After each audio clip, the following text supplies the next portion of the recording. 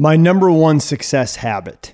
This is Brian Cain with the Mental Performance Mastery Podcast, and today I want to share with you my number one success habit. I get the question all the time, whether I'm a guest on a podcast or doing an interview or just having casual conversation with friends. I get asked the question a lot, hey, what's the number one successful habit for you? How do you have so much energy? Like, what is it that you do? And for one, I'm not sure I have a lot of energy. I just have the energy that I have. I never thought about it being a lot or a little. It just is what it is, right? I like to feel like I'm energized because I feel like I'm doing what I love to do. But I can tell you that if I don't hit this number one success habit, my energy is definitely less than I want it to be and less than it usually is. For me, my number one success habit, you could call it the keystone habit. The keystone is the rock in an archway or the brick in an archway that holds the archway together. The number one for me is sweat before screens. That's right, sweat before screens.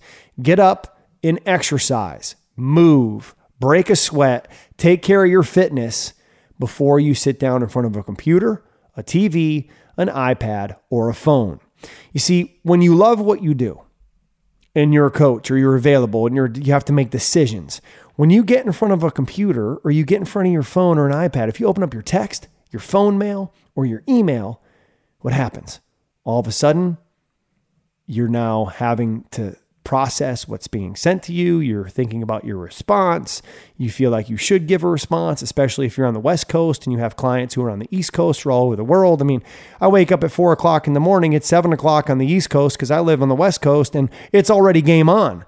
So if I open up any of my technology before I take care of myself, I get sucked into trying to serve other people because that's really what I want to do. But I know I can't show up my best and serve other people unless I take care of myself first. And my number one self-care habit is sweat before screens. Whether it's going out for a run, whether it's getting in a quick lift, doing a yoga, a Pilates, playing pickleball, whatever, I got to get that in for me first. And then my energy is better, my attitude is better, my focus is better, and everything I think about my world is better. And especially if I can get that in with other people. I get juiced by movement and exercise, and I get juiced by being with other people. If I can combine those two things first thing in the morning, then I'm already having a win for the day before the day's even started. I also know, if you listen to our podcast on habits and who am I am habit, is I got to lay my clothes out the night before.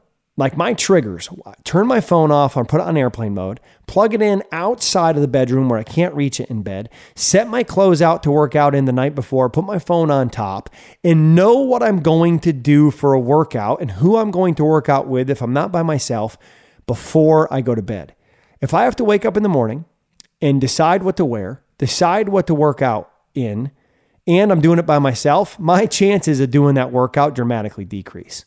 So it's about knowing yourself, knowing how to create and break habits, and sweat before screens. Now, if you're someone who says, man, I'm not a morning guy, I like to do it in the afternoon or at night, I think you're missing out on some of the research-proven residual benefit of exercise that happens when you get that endorphin rush, when you get that blood flow, when you get yourself moving, what it does to wake up the brain, to wake up the soul.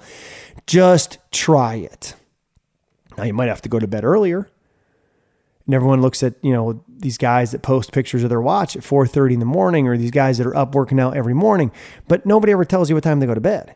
So, in one of our podcast episodes with the former UFC world champion, Rich Franklin, he was giving me a hard time about being in the 5 a.m. club, which is something I talk about because I prefer to work out in the morning and I prefer to go to bed early and get up at 5. Like I'm going to bed at 8, getting up at 5. He's going to bed at midnight, getting up at 8 or getting up at 9. Like, you're still maximizing sleep. Like sleep is underrated, man. I mean, this mentality of like, I'm macho, I don't need sleep. That's going to burn you out, dude.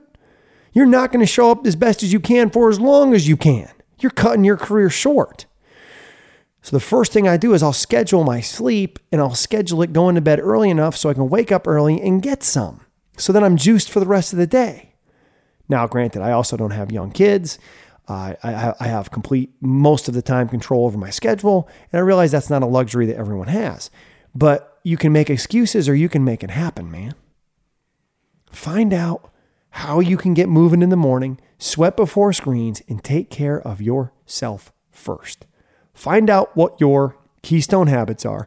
Find out how you need to move to take advantage of you. If you like to give yourself the best advantage for success, right?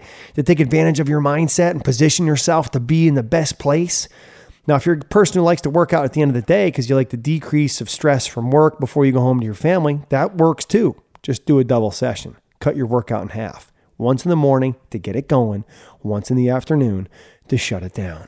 Sweat before screens. Invest in you, take care of you, and dominate the day. Thanks for listening to the Brian Cain Mental Performance Podcast on the Ironclad Content Network. If you liked the show, be sure to leave us a rating and a review, and don't forget to follow me on Instagram and Twitter @BrianCainPeak. I'll see you next time.